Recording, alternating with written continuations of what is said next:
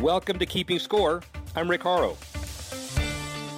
Each week we bring you insights from the playmakers, deal makers, and rule makers in the world of sports. I'll give you my take on some of the items of the week using my 30 years of experience doing deals for teams, leagues, and players in the $750 billion business of sports. Plus, we'll talk with a central figure in the sports world. The views expressed in this podcast are my own and do not represent the views of Reuters. Let's get started. $18.9 million. That's how much the NCAA will distribute of new money to Division I schools this year to help them pay for full scholarships, room, board, and tuition for student athletes. That works out to about $54,000 each for the nearly 350 D1 schools, and that's on top of the $500 million already distributed annually. Athletic directors, conferences, and school presidents all grappling with the new economic realities, bidding for high school superstars while generating enough revenue to support other sports. A couple of years ago, we were worried about whether athletes would get paid or not. This certainly helps. And Shad Khan is once again trying to broaden his fan base. The owner of the Jacksonville Jaguars already committed to playing one home game per year in London to reach NFL lovers in Europe. Now he's focusing on attracting younger fans. The team is the first in the league to launch its own fully functional emoji keyboard. Several players, including quarterback Blake Bortles, running back Denard Robinson, signed off on the emoji characters in their image. The initiative part of the team's More Jacks marketing and digital campaign. Hopefully, the emoji keyboard can reflect more happy faces than negative faces this year. Steve Herbst, NASCAR VP Broadcasting Global Media, big-time title. And so NBA, CBS Sports Net, varied, significant, diverse assignments. What's more fun, this or what you used to do? Listen, I love where I am in NASCAR right now. There's nothing like the NASCAR experience. The NBA was terrific. Almost 20 years there working production, broadcasting. We launched NBA TV in 1999. We had great success there. CBS was a terrific experience working with Sean McManus and the group at CBS Sports. Now here at NASCAR for about 4 years now.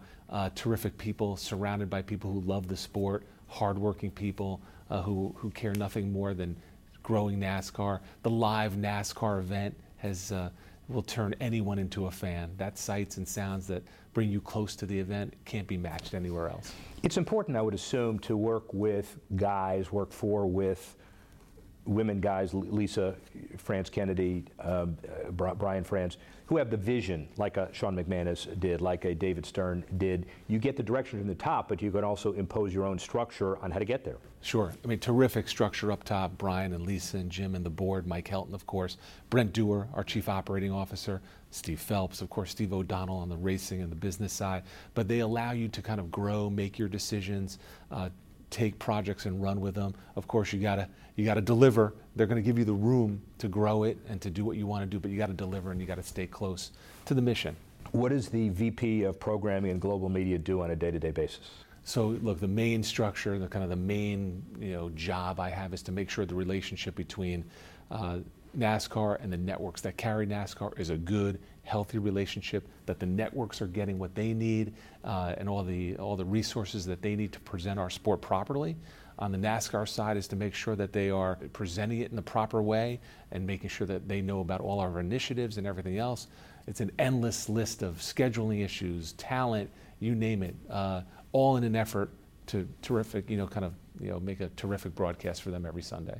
Now, Brian France is at the head of the funnel, so to speak, but there's a lot of different issues relative to other sports. You have two major track companies, public companies. You have countless race teams, countless racetracks themselves. How do you juggle it all? To steal a John Miller from NBC line, a little bit of a symphony across many different platforms. You name the tracks, the drivers, the teams, obviously the companies, the track companies that are involved. What you have to do is over-communicate like you've never seen before. So what I tell my guys is whenever you think you've done it, you're not nearly there on the communication. So, a friend of mine once told me, make a list that you can refer to every time you make a decision. I just made a decision, who does this impact? And at NASCAR, you got to make sure that you're covered in every area. That's how you do it. It's nothing, there's no magic there, it's just hard work. You also have the transformation of different partners, and those partners are all in for a period of time, then they're effectively all out. And so from July 5th on, you usher in the new NBC partnership. Tell us about the diverse elements of it, where it is today and where you want to see it go. Yeah, NBC comes with this incredible history, this incredible kind of portfolio of what they've accomplished over the years, which is incredible. So they already have this enormous track record, incredible track record. So what you walk right into right off the bat is a world-class operation of production, promotion, programming, marketing, the whole thing, a built-in system. So the way it starts will probably look a little bit different than the way it ends, but we are up for a little bit of the uncertainty of what NASCAR is going to look like new on NBC. They were in the sport many years ago. They're back. Some of the people have changed, some are the same. So we're excited about it, and we're intrigued about what they're going to bring to the table, because, just when you think maybe someone's come up with the ultimate way to show a live sporting event, there's another crew out there looking to top that. That's what these NBC guys do. Fox guys do the same thing. So Fox guys do the same thing, but they do it for you at the beginning of the year, and the seamless transition, in theory, starting in 16, will be the handoff on a half-year basis. NBC, Fox, do they work well together? You put them in a ring and see who survives. Yeah, they do great together. They produced a spot this year, the kind of a joint spot promoting, NASCAR being on these two networks. Look, we've had terrific partner relationships over the years. Turner, incredible partner. ESPN, CBS, right, way back. ESPN took us through the first season of the new Chase format last year. Did a terrific job explaining to people how it works and how it feels, passing that over to NBC. So now a two-partner system, so to speak. Fox in the first half, NBC in the second half. A clean handoff coming. We think it'll help the fan. We think it'll help promotion and marketing for the fan that maybe is new to the sport. And doesn't have to look far. Fox and FS1, NBC, and NBC Sports Network over the course of a 36-race Sprint Cup season.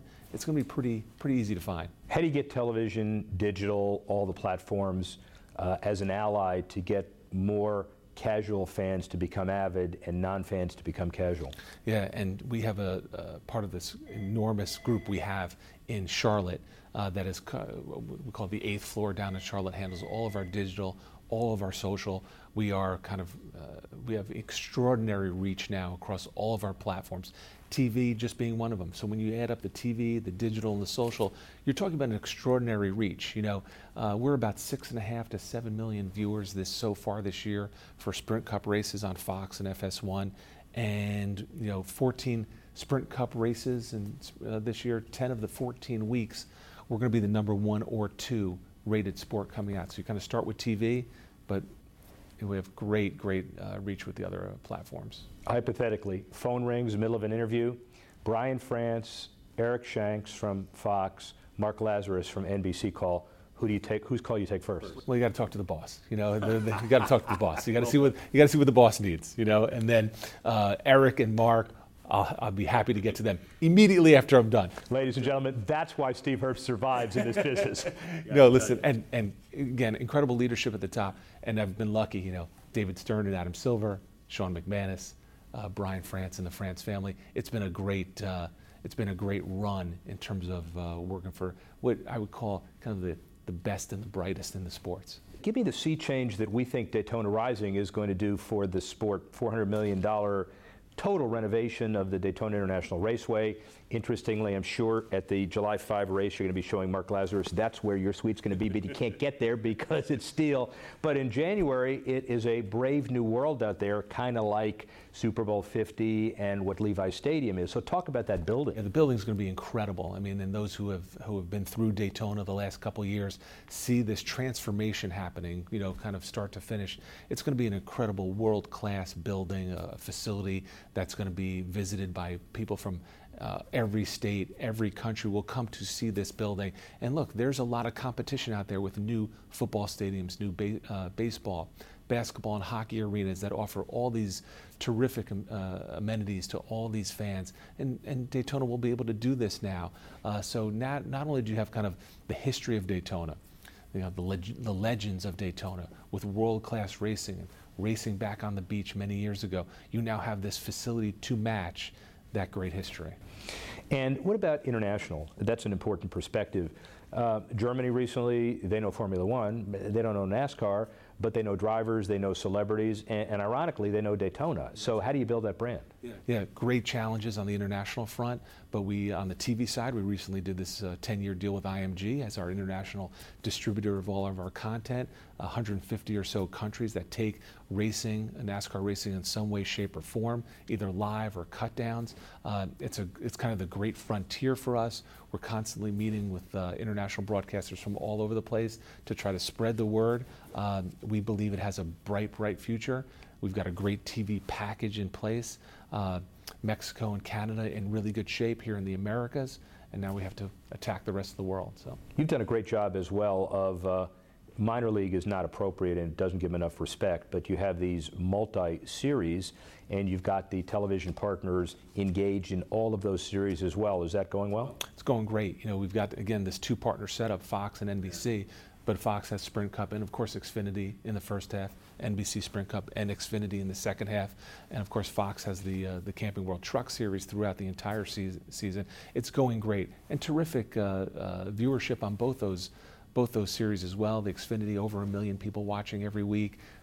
Camping World Truck Series, around 1 million every week. So these are not just, minor league, oh, I may check it out once in a while. We've got dedicated fan audiences, sometimes specific to those series. We've got a great diehard group that loves watching the trucks race.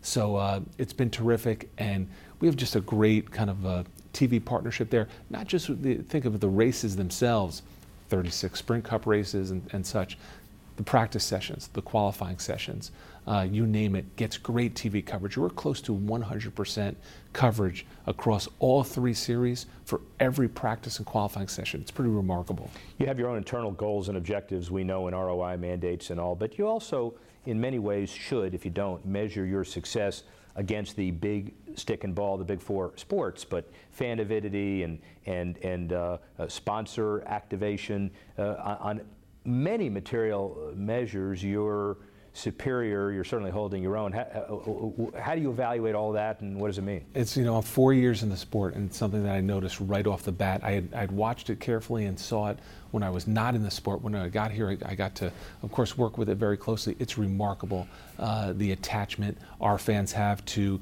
their drivers and their teams, and even the automaker, and how dedicated they are to the manufacturer of any particular vehicle, that they feel a real awareness and a tightness and a closeness to. So again, NASCAR kind of is very unique in that way, in that over the course of a 10-month season, you can really measure, that closeness and that affinity for everything NASCAR. And it's, we had a tough weekend in Michigan because it rained a lot, and we had starts and stops and everything else. Our rain, Fox's rain delay coverage, was incredible. The numbers that came out of that, because of just the kind of the dedication of our fans. People saw at the racetrack. People didn't leave. They just waited. They wanted to see racing. That's why they were there. So you're not going to drive the NASCAR fan away for in the elements. Let's just say that. Speaking of Michigan, you guys are really creative from another perspective as well. PIR, Brian Sperber, announces the Jeff Gordon Raceway. So you name a piece of the track or a track for a piece of time for the November 15 Quicken Loans the Race for the Heroes 500, which is the semifinal. It's a way to honor Jeff Gordon, but it's also a way to attract attention. You held that press conference at Michigan basically 5 months before a November race, and it's a headline. Yeah, it's a headline. These guys are amazing. The promoters are incredible. And look, they're out there. They're selling tickets. It's a tough business. There's a lot of competition. There's other, kind of magnificent new buildings that you're selling against in your marketplace. These guys are incredible. They are creative. They are hardworking, and they're amazing at what they do. So you're a loyal guy, 19 years at the NBA and then the CBS world a bit, but you're qualified. You always look at the next challenge. How long are you here?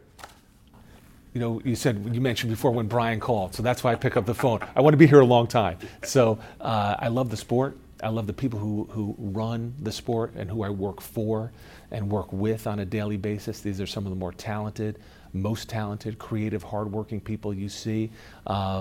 It's a long season, but people treat the first race of the year and the middle race of the year and the last race of the year the same. No one's kind of mailing it in. No one's ever taken time off. It is really kind of more you live this and breathe it more than work there. So since you started there 4 years ago, are you personally, are you driving more recklessly, more carefully? Are you getting in more accidents? What's your deal? I'm a very conservative driver. I am very defensive out there, and it's particularly coming out of the racetrack when there's a lot of traffic and people moving very fast. I'm very careful out there. Not sure I quite believe that. Rick, thank you, buddy. Okay. Thank you. Thanks for listening to this edition of Keeping Score. I'm Rick Horrow. The producer of the show, Alex Cohen. Associate producer, Bethel Habte. Assistance provided by Tanner Simpkins and Carlos Waddick. And the executive editor of Reuters Digital, Dan Colarusso.